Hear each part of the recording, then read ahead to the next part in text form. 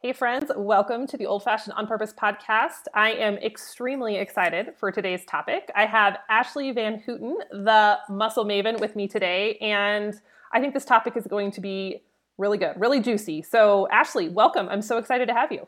Thanks, Jill. I am very pumped to be here. No pun intended. Yes, it will be juicy as we can get it.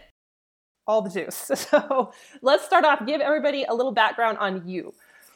Okay, I will try to be as succinct as possible. I'm a podcast host. I'm a cookbook author. I'm a health coach. I have been in love with learning about nutrition and fitness for as long as I can remember. Even in childhood, I was kind of obsessed with muscles and strength and people being strong. And it wasn't until probably post-university, people hit like their sort of mid-20s and they realize that you can't do the things that you could do when you were 19, I guess, as far as the way you eat and take care of yourself. And so as I started learning how to take care of myself and what was best for my body, that was kind of coinciding with some of the work that I was doing, which was, writing. I was a journalist for health publications. That led to having my own podcast.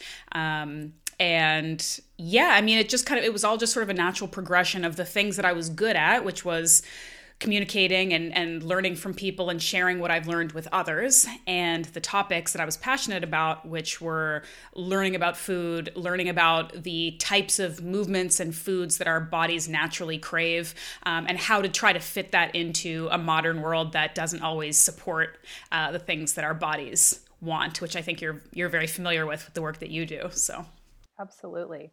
Yes. And so I'm curious, which kind of came first? Was it, so I know you have an interest in food and you've written one cookbook, the one I really want to focus on today, It Takes Guts. And then you have another one coming out here pretty quick, right? Mm-hmm. Yeah. I've got a second book called Carnivore-ish coming out in February. Yeah. Awesome. So was it like the muscle and the fitness kind of was your primary catalyst, or the food first, or kind of was it all at the same time?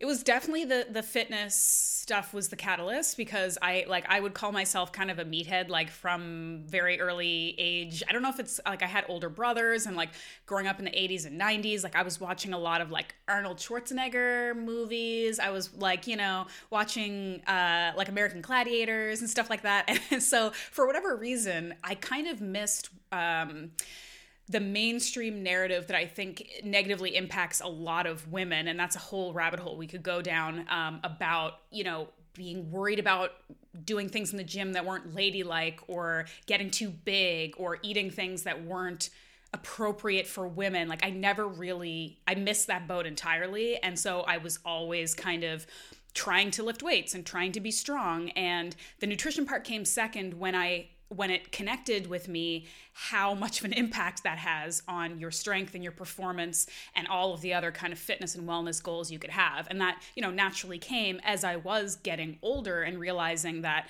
you can't just keep getting away with making stupid food decisions for the rest of your life and think it's gonna work out, So yeah, and I discovered a love of food through that, because I've always loved food, but I never considered myself a chef, a recipe developer, somebody who like knew their way around the kitchen at all.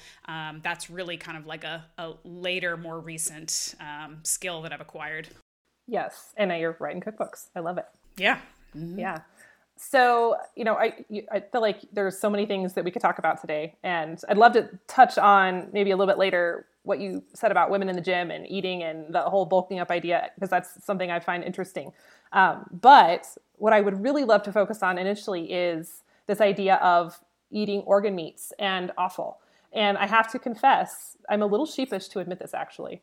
We're homesteaders. We butcher our own food. We raise chickens and process them ourselves every year. We have a grass-fed beef business. I've butchered a lot of animals, and I am still kind of avoidant of organ meats. Like, I do beef tallow and fat, and I do the bones, but I have just always kind of avoided the liver and the heart and that kind of stuff. And this year we have customers now who are buying our beef, and they're asking for the liver and they're asking for the organs. And I'm like, you know what? I'm not going to sell something that I'm not eating and I'm not familiar with. So I'm like, this is my year. We're going to get brave and we're going to do this. So that's why I just wanted to go straight to the source and talk through this with you, because your cookbook, which I have on order, it should be here any day now. It feels like it looks like an excellent resource. It looks accessible, because some of the awful stuff I've seen in the past was like, ugh, like, no thanks, this isn't helping me at all. Yours felt accessible and so attainable. So just kind of start us off, if I know there's people in the same boat as me. Why should someone give organ meats or offal a second look? Mm-hmm. I really appreciate you asking that question. And I really appreciate you sharing that you're like hesitant about it, because people might look at you and the work that you do and be like, oh, it's probably like no problem for you. And, you know, I'll say the same thing, that I've always considered myself a relatively adventurous eater, but there are certain types of organ meats that I'm not as enthusiastic about, and that I had a harder time when I was going through the process of learning how to prep and cook them and prepare them, and I was sourcing them and buying them. Like, I had a hard time with some stuff too. So we could talk all kinds of stories about that. But I think it's important that people who eat meat, which is the majority of us, no matter what the internet wants to tell you about how popular veganism is, most of us, at least in North America, still eat some amount of animal products. And for those of us who do, and who recognize that it is integral to our health and that it is natural and normal for us to do that, I think that the next step there is, okay, well, if we are going to kill these animals for our benefit, how can we do this in a way that is most respectful of the earth, the life cycle of the animal, most respectful to us in terms of getting the most out of the food that we're eating? And at the end of the day, organ meats are the most nutrient-dense foods, period, but also most nutrient-dense parts of an animal. So if you're going to eat an animal, let's eat the parts that are going to reap the greatest rewards, right? And I really appreciate that you said that the book is accessible, because I think one of the things we're seeing in the online food landscape right now, and so much of everybody's experience is online, because a lot of us are not able to like connect in person the way maybe we could previously. There seems to be just like this clickbait attitude towards, you have to be like so extreme to get attention, and you have to tell people that they have to eat, you know, heart raw, like bleeding in their hands, or else you're not getting the benefits. And a lot of the carnivore or meat-based, speakers and like influencers in that world tend to be so extreme that it's like, it might get eyes on you, but I don't think you're necessarily impacting people the way maybe you want to, because it's not realistic and it's not sustainable for most people. Most people have a hard time like thinking about where their food comes from at all, much less I'm going to eat this liver raw, you know? So what I wanted to do was really hold people's hands and say, you know, again, this is for meat eaters, people who are already on board with that. Here are some ways that you can think about just getting the most nutrients that you possibly can, honoring and respecting these animals. There are ways that you can dip your toe in. You can do it slowly. I'm going to educate you about every single cut and why it's good, how to prep it, where to find it, how it's prepared in other cultures, because another, key aspect to this is that we're really the only culture who thinks this is weird. Like, modern Western North American culture, throughout history, and even throughout our history until recently, everybody ate everything because that's what you did. Also, you had no choice. We're in this like weird privileged place now where we can like throw out stuff that's useful because we choose to. So you can really learn about like the cultural aspect, the historical aspect, the physiological aspect. And I wanted to show people all of that, as well as how to make simple dishes that really are good and good for you. Yeah. So you're saying that normal people can do this without like the blood dripping down their lips. I'm right? a normal person. I promise. Okay. No one believes this because people think that I'm a weirdo, but I promise you I'm a normal person. And it is that cliche. Like, if I can do it, you really can do it, because I have zero history in this. Like, I didn't grow up eating this stuff. I have zero training. I taught myself with an open mind. And I think that if you have that, you can go far. Yes. Okay. So you mentioned dipping your toe. What would be the best place to start the toe dipping? I mean, like I mentioned earlier, I've already played with tallow, and I feel like a lot of my homestead audience is pretty comfortable with tallow and the fat, and they're pretty comfortable with the bones in the terms of a lot of us make bone broth. So we're okay with that and getting that from the butcher. What would kind of be that next step beyond those two items? Yeah, I have lots of tips for people who want to ease their way in. So, a couple ideas are, first of all, I would tell folks, if you like to go out to restaurants, have a professional make you something first. Go to a Mexican restaurant and get like tongue tacos, or go to like a Vietnamese restaurant and have them make you like a broth-based soup that has like tendon or tripe in it. Get foie gras at like a French restaurant. Like, have somebody prep it for you who knows what they're doing, so that you know how good this stuff can actually taste. And then you don't have to source it. You don't have to touch it. You can just eat it and enjoy it. And that can sort of start to get the wheels turning. So I would say that's one thing. I would say feel free to hide it in foods that you already like. You know, a lot of us grew up with like our parents hiding vegetables in casseroles or under melted cheese or something. You can do that with organ meats too. And the best way to do that, I find, is to have ground organs mixed with your ground beef. And a lot of butchers will do this for you, or you can buy your liver or heart or whatever, and you can do it yourself if you're a little bit more comfortable with that. I usually advise like a 4-to-1 ratio of like ground beef to ground organs, whatever they are. That way it doesn't really impact the taste too much. It might taste a little stronger, but you're not going to be like, this is a liver meatball. And it won't really impact the texture too much, but you're getting a nutrient boost in a food you're already eating, because then you can just go make your burgers or your sausage or whatever, and there's just more nutritious meat in there. So that's another option. And then I would also tell folks to start with smaller animals, because, and I'm sure you know this already, but smaller animals have milder tasting meat. So if you're thinking about chicken hearts versus buffalo heart, or chicken or duck liver versus beef liver, they're going to have a milder, more palatable flavor for a beginner to have. So, I have a great chicken liver mousse recipe, or, get some pate or something like that and try with these smaller animals. Lastly, I could go forever, but lastly, I'd say another big one would be start with heart instead of liver. A lot of people are told, that liver is sort of like the king of the organs. And that's true, really. Like, pound for pound, it is the most nutrient dense, bioavailable like source of nutrition. But other organs are very healthy as well. And heart, for example, has a milder taste. It has a beefy texture because it's a muscle. So it doesn't have any of those textural issues you might get with things like kidney or liver.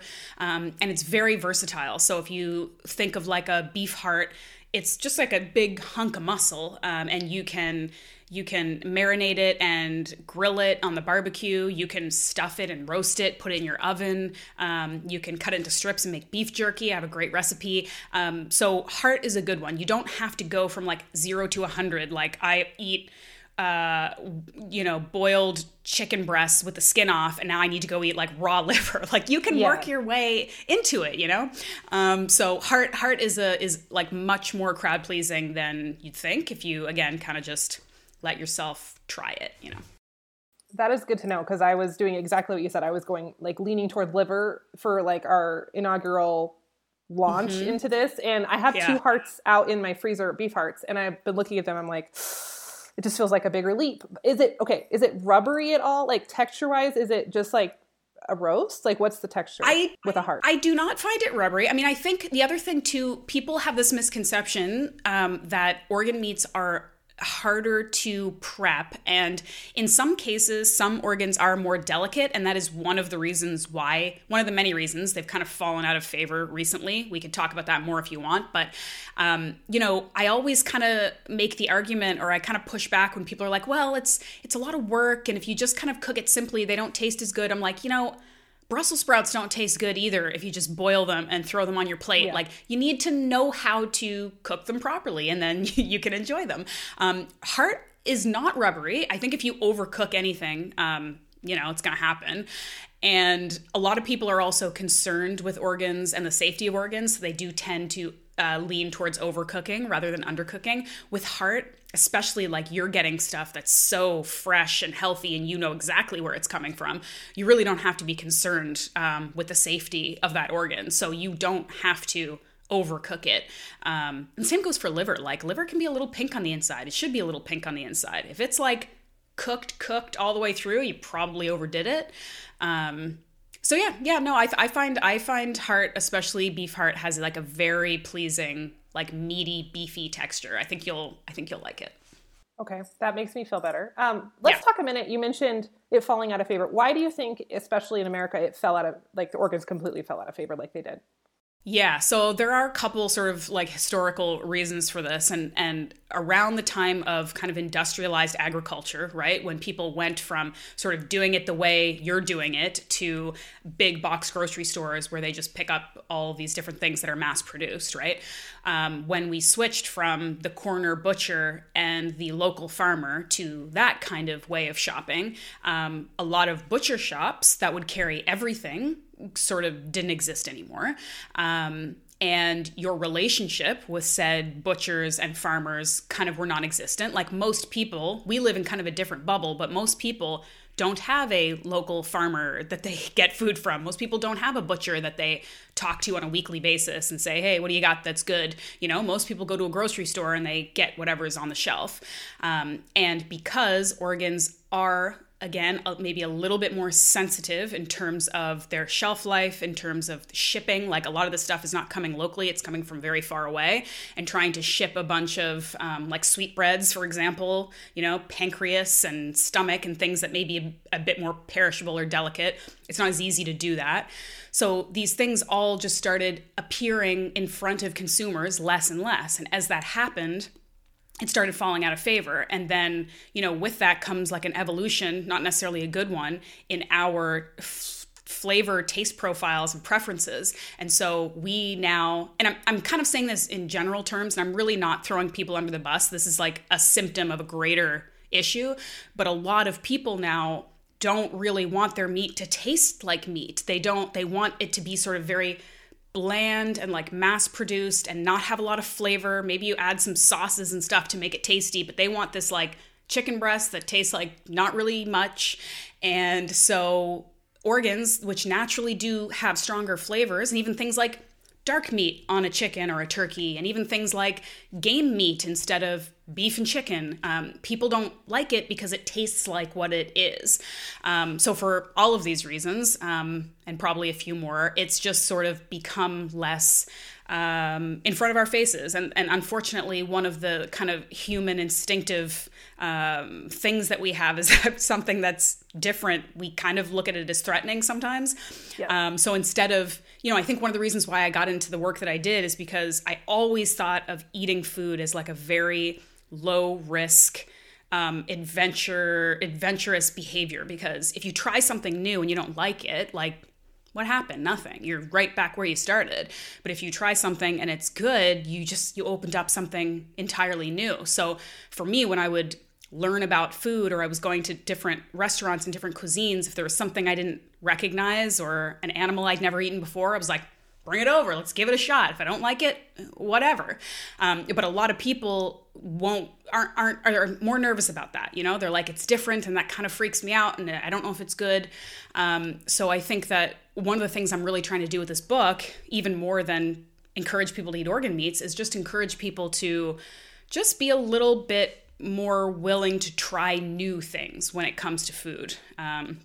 Because if you do and it works out well for you, who knows where else you might open your mind and open your heart in other areas of your life, you know? I couldn't agree more. I feel like so much starts in the kitchen of just awakenings and awareness and taking charge of what we're doing. It almost always goes back to the kitchen in a really good way. Yes. Yeah. And I'm so loving that you mentioned the flavor. I haven't published it yet. It'll go up before this episode. But I did a whole podcast episode on like, I didn't even know what to title it. I'm like, what do I call this? It's like what the flavor of real food, because I feel like people are very off-put the first time they have the farm versions of many foods, like even raw milk or not as much eggs, sometimes eggs, but like grass-fed beef. You know, as we've been selling our beef, we've had really good reviews, but I've had a few people go, this doesn't taste like grocery store beef, and they're kind of scared of it. And I'm like, but it's what it's supposed to taste like, and it's beefier and it's richer, and people are scared that it's bad or it's wrong. And we're so conditioned that it needs to be bland and homogeneous and packaged and plastic wrapped. And then that's the only way it's safe. So that's a soapbox I could go on forever. It's so true. I mean, I like I'm a big fan of like goat milk, for example. I really like goat milk. It tastes kind of goaty, right? Yeah. And that's why most people don't like it, because it tastes like not water, which is what a lot of conventional milk tastes like. But yeah, and I mean, again, like we're all allowed to have different preferences, but I do find that the more you tend to eat higher quality, nutrient dense foods, your palate does start to change. Like if you take any of us and put us on a standard American, like very heavily processed diet for a month, our tastes are going to change too. Like you got to like wean yourself off of these things. Yeah. Absolutely. Absolutely. Yeah. It's a process. I think I even know we've gotten more adventurous the longer we've homesteaded. Like it's just a process. So if you're listening and you're on the edge, just give yourself some grace. I think baby steps is always good advice. Yeah. Yes. So where do you get your organ meats? I mean, I don't think you live in town, right? You don't live on a homestead or a place where you're like raising your own meats. No, I don't think. No. Surprisingly enough, considering my food tastes, I'm actually quite a city girl. For now, I like to be kind of like where all the, I guess that kind of action is happening. I don't know. But I'm fortunate. I spend most of my time, I'm based in Canada, in Ontario, which is a massive province and like mostly forests. So we've got lots of great hunting here. We've got lots of great farms and farmers. And so I did really take it upon myself when I was writing this book to do the research, get out there and talk to farmers, talk to butchers, and learn about what I can get locally and learn about how to tell when it's good or when it's fresh or where it's coming from and what's, seasonal and all of these things.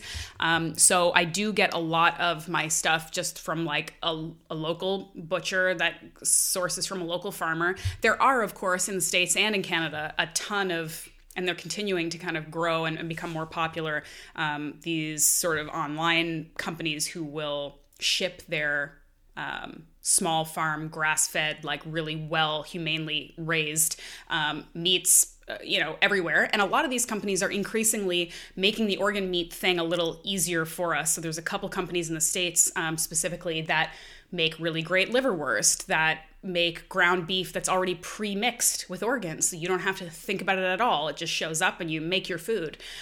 So there, depending on where you live, it can be easier or harder, but I really think in North America at this point, if you want to get organ meats, you can get organ meats. And, another topic here that you may disagree on, we'll see. But I am a fan, because again, I'm talking about meeting people where they are and being reasonable, right? And not saying that it has to be perfect or don't do it at all, because I feel like it's very easy for people to get overwhelmed and think, if I can't eat like the best meat possible, I'll just get whatever, I'll just get whatever, like frozen meal from vegan aisle, whatever, nightmare. Yeah. And so I think for the most part that, and I think, Diana Rogers and a lot of other people smarter than me will sort of back up this claim that at the end of the day, you got to make the best decisions you can with what's available, with your resources. But less than perfect meat is still better than no meat at all, Amen.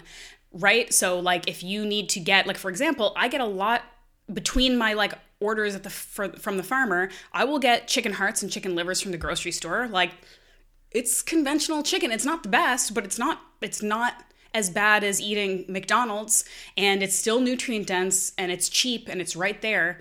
And a lot of people, you'd find organ meats a lot more prevalent, but we just kind of look over it. Like we just gloss right over it. Like if you go to any grocery store, you will probably find some organ meats in the like freezer aisle. You just don't see it because you aren't looking for it. Whole Foods, I was at Whole Foods the other day and they had grass-fed beef bones and grass-fed beef liver. But they're kind of like tucked away, like in the corner where like no one was looking, Not their top sellers. Yeah. Exactly. Yeah. So, again, like I think make the best decisions and get the best food that you can for sure. But at the end of the day, you have to do what fits in with your lifestyle and your resources and all those things. I love the idea. I call it like, I've called it with my audience, like good, better, best. I obviously we'd all love to eat locally raised, grass-fed, everything, from the farmer, down the road, but it's just not feasible for all of us. And like, we live in Wyoming and it's ranching country, but beyond the beef that's available, we're almost in kind of an organic food desert. Like it's not really popular here. We don't have a lot of organic food stores. Our farmers markets are meh. And so even sometimes I have really good options, sometimes I don't, and you just got to do what you can. And I think that's such a reassuring way to look at it versus like it has to be perfect or nothing, which is just not realistic for most people. Completely agree. Yes. Okay. Can we talk about tongue for a minute? Because I think that's the one that scares me the most. What do we do with tongue? Okay. Tongue is actually probably my favorite organ to eat. It's the most delicious. If we're talking like straight up unethical, I'm just going to put meat in front of you and not tell you what it is. Yeah. If I did that with like all the organs, the vast majority of people would be like, this is delicious, if I did not tell them it was a tongue. It's so good. It's very fatty. It's a fatty meat, not in an unpleasant way, but it's like brisket or like pulled pork. It's very it's just decadent. It's one of the harder ones to get on board with preparing because let's face it, it looks like a big old tongue. Like a tongue. The little taste buds and everything around there. Mm-hmm. It is intimidating. That was one of the ones, like I would say tongue, brain, and blood were the toughest ones for me, because I remember one day like walking home from like my local butcher, and I had gone in there and asked them for some like calf's blood, and they were like, this girl again, oh my God, okay, fine. And they're like, we can only sell it to you in like large amounts because whatever, no one wants it. And like I got this like basically like bag of frozen blood, and I was walking home with it and I'm like, who am I? You know what I mean? Like I have some moments. Anyway, tongue is one of those things because tongue is large, right? Like a buffalo or a beef tongue is like a solid 1.5 pounds, 2 pounds maybe it's a tongue. It looks like a tongue. So I would say it's actually quite easy. Once you get past the squeamishness, the preparation is actually quite easy. What I like to do most is slow cook it and shred it. And then you can add whatever spices you want. You can add sauces. You can put it on a taco. That's a very common preparation, is shredded tongue, put in a taco. You can, put it into your omelet in the morning. I'm trying to think now. If I take my book, I can look through it because we have quite a few tongue recipes. You can slice it. You can cook it and slice it like deli meat and like fry that up in a pan and put it on a sandwich if you're into that. So basically, you can either use a slow cooker or you could just use a big pot and you stick that tongue in a bunch of water and you slow simmer it for, a few hours. I've got the details in the book, which you'll get. But until it sort of, you can like stick a fork in it and it goes through cleanly. And you take it out, you let it cool a little bit. And if it has been cooked properly, that outer layer, the tongue layer with the taste buds, that will come right off. Like it just peels right off. And then underneath, you've just got that delicious meat that is super easy it comes apart. It's like melting. It's delicious. And then it's just meat. It's just meat. It doesn't have an overly strong, like minerally, organy flavor. But it's quite rich. Like, I mean, anybody who's had tongue tacos, like you go to a good Mexican restaurant and you've had tongue tacos, it's a rich meat. You're not going to probably sit there and eat like a bowl of it at a time. It's a lot, but it's so delicious. Like everybody I know, I try to get a lot of people to taste test my food, and like sometimes people will refuse based on what it is, and sometimes they won't. Most people I can get to try tongue tacos when they haven't seen like what it looked like to begin with. And I've never had anybody try it that said they didn't like it. So I feel like tacos, I can do that. I can do tacos. Right? For sure. And it's just a muscle. I mean, I'm here, just a muscle, right? Like tongue is a muscle and everything else is a muscle. Like it's so funny that we categorize it differently. And like for you have processed animals before. So you have done the very hard and sometimes very intense work of like taking apart an animal, right? So I can understand why for some people, like for you, it might be harder. Like people would think, oh, you've done that, no big deal. But like you've really seen it go from an animal to food, right? And that can be very, very intense. But I think like what you said earlier, like giving yourself some grace, like when I was doing this, I let myself kind of feel the feelings a little bit. Like the first time I had this tongue, I was like, ooh, Like I was kind of like grossed out by it, but I still did it because I'm like, I'm learning something here. This is valuable. We're not supposed to be comfortable all the time. This is part of my learning process of turning towards the discomfort and the reality of what it is I'm eating. It's an animal. It's not just something, like you said, that's packaged in plastic that just shows up at my door. This was an animal, and I'm going to eat it, and I need to respect that. And if I'm a little uncomfortable sometimes, that's what life is, and that's what life should be. And the more you do it, the less, uncomfortable you get. So, but yeah, there's nothing wrong with being it's pretty normal to like hold a calf's brain in your hand and be like, this is weird. This isn't something I do every day, but don't let it stop you from trying new things. I think that's a really important point as a meat eater in general, whether you're eating organ meats or other meat. Just acknowledging what you're doing. There is sacrifice involved. There's sacrifice involved in anything you eat. Death is required, whether it's a plant dying or an animal dying. And I think, we are so removed from that in our modern sterile society. I think acknowledging that, whether it's, for us, I face it head on every time we butcher an animal, and I feel the feelings of butchering. Like, I don't love killing a chicken. Like, I don't relish in that. I'm always a little bit sad, but I also know, the life cycle and the beauty of being able to raise sustainable meat and give that chicken, like Joel Salatin says, a more chickenish existence where it can fully express its chickenness.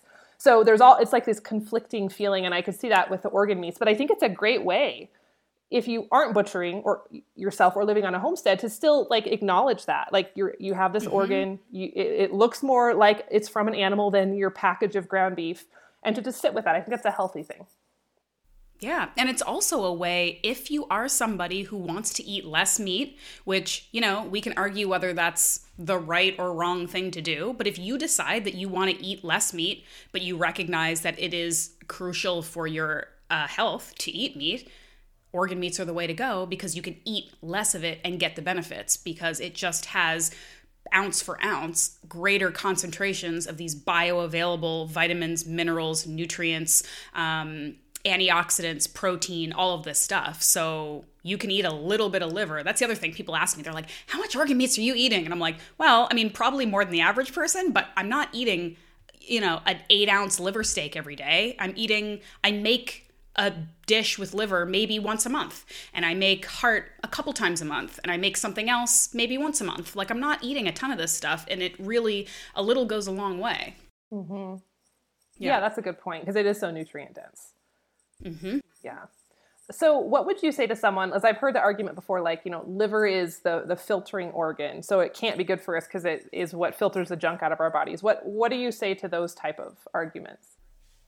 Yeah, it's just kind of a little bit of lack of knowledge of how the organs work, really, because kidneys and livers they're filtering organs. They aren't toxin storage organs. Right. They filter, they don't absorb. So basically, if you're actually worried about eating toxins that an animal has ingested, what you should be doing is, instead of avoiding organs, obviously getting the best quality, healthiest meat you can get, but avoiding fattier cuts of meat, which, bummer alert, that's the most delicious cuts. Right. But we actually we human beings and animals store our toxins in our fat tissues. So that's kind of where you need to be more worried.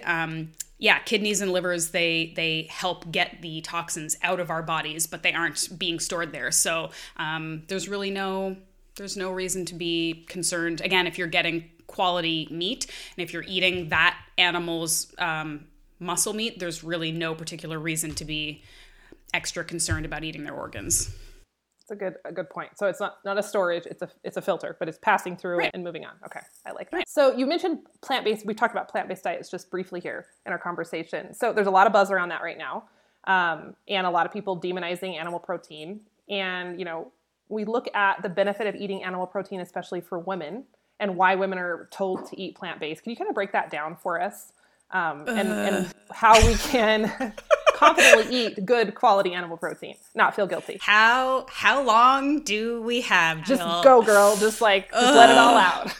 It's just so frustrating because I mean, I know you're like the same. Like we live in this world where like I'm just like honestly, the marketing people behind plant-based diets need to win like every award possible. Like they're very good at convincing people. And I think because there is this like easy topical layer of like morality involved, it's like, oh, but it's just nicer because of course they don't talk about the fact that plant-based crops and foods also kill animals, right? So like it's easy to just say because it's quick and dirty to say like you're killing an animal and eating it, that's bad. We're over here eating plants, that's good, you know. But one example that I think really illuminates the reality of what is healthier and more natural for our bodies, because this is very top of mind for me. I had a baby recently, 5 months ago. I had a baby, thank you, and I ate organ meats and I ate meat all through my pregnancy and postpartum, and I think it absolutely helped me stay healthy and satisfied and nourished through that process. But I did a lot of research on how people are being told what to eat and all of the fear, because there's probably never a time in a woman's life where she is more afraid of the choices she's making. There's so much fear going into like, well, what could this do to your child? And like, you have to make these sacrifices and don't do all of these things because you just never know, right? And I would listen to all of these podcasts, including from plant-based nutritionists and experts who would say, if you can eat animal products while you're pregnant, you should. And these were plant-based people. Like, they were like, you know, we understand that it's healthier and better for you and it feels better to like eat plant-based, but like if you really can just get some eggs or some steak or some stuff in while you're pregnant, it would be really good because that really supports your baby's growth and development. Those are things that you're going to be craving, like that, those amino acids, those proteins, those vitamins, they're just so abundant in meat. Like that's the time to do it. And I'm thinking like, okay, so to create this human, like definitely we should eat the nutrient dense stuff. Like let's let politics aside and morality aside, just we got to do what's good for this baby. But for you, normally when you're not pregnant, we don't care if you're healthy or not. Eat whatever. Eat chickpeas all day. It's fine. You know what I mean? Like I was just like, so it's so conditional, right? And I think that they speak to women, especially because we are like the main consumers for the household. We're the ones buying groceries for our families. We're the ones feeding our kids.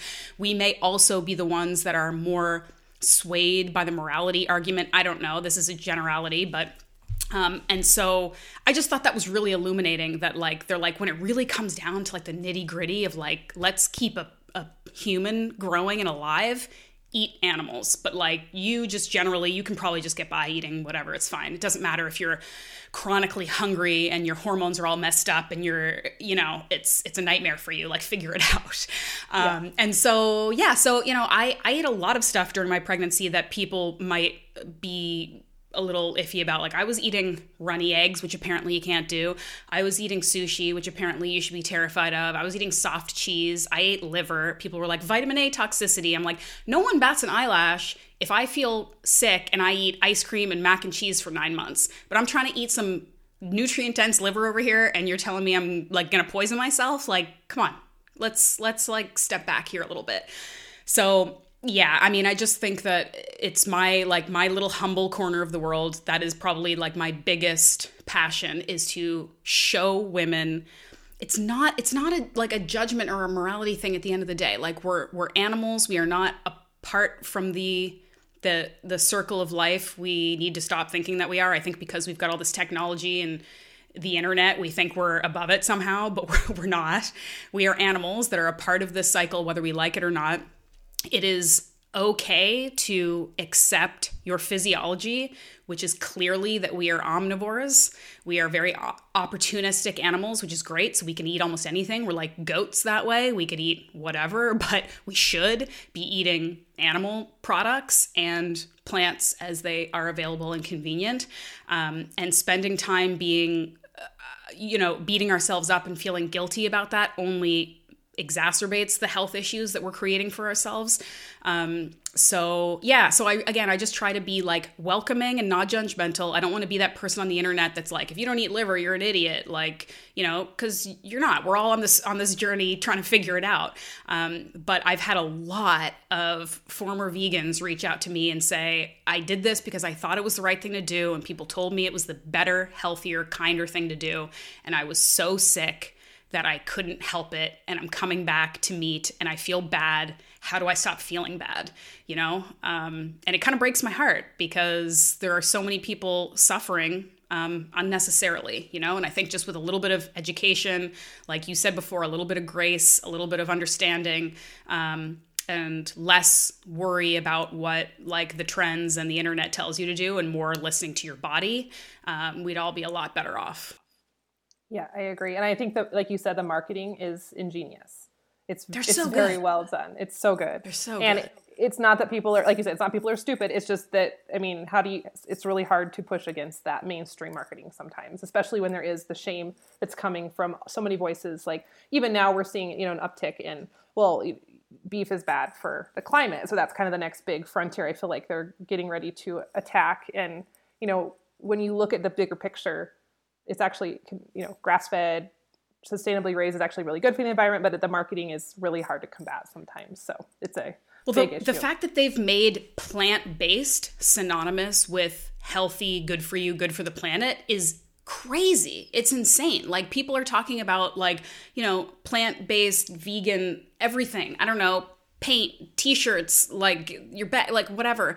But I learned through my process of like, I started out in like the ancestral health paleo world and kind of continued on through there. I learned that just because you say your cupcake is paleo doesn't mean that it's a health food that has 0 calories. It might have more whole foods and nutrition, but it doesn't make it a health food. Just because your baked goods are vegan doesn't mean that they're good for you. They might have more crap in them because they had to take out the eggs and the butter and the cream that make things taste good.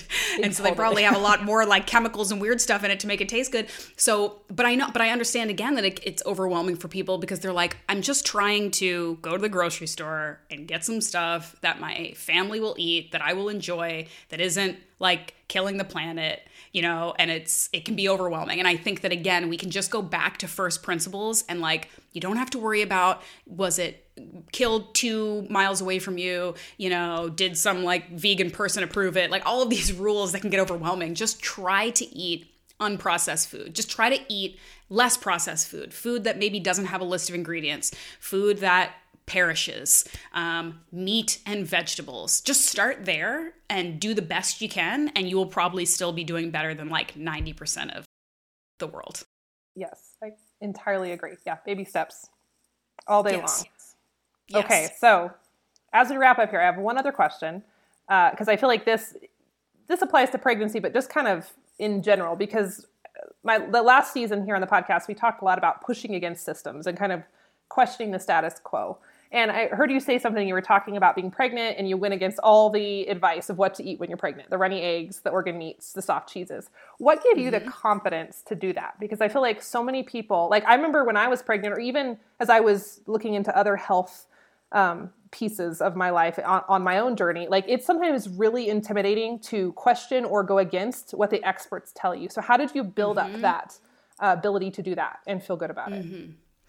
Yeah, that's a good question. I mean, it wasn't like immediately I was like, I'm going to do whatever, like screw all the doctors. Like I did do a lot of research and a lot of like thinking about it. And it wasn't, I had some kind of like rocky moments at the beginning because again, like I'm sure you understand, it is a very primal time in a woman's life. And I felt very protective and very like, I really want to do the right thing.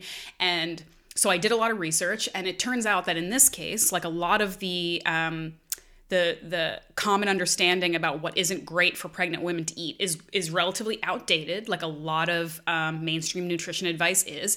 And so for things like sushi, for example, it's the idea that the fish might have parasites, right? Or things like, lunch meat could have like parasites or salmonella and things like that, and that could be very dangerous for a growing fetus. The likelihood of you going to a sushi place in North America that has fish that's going to make you sick is very, very low. You have a better chance of getting salmonella from eating salad from a grocery store. Just another reason not to eat salad, guys. I'm kidding.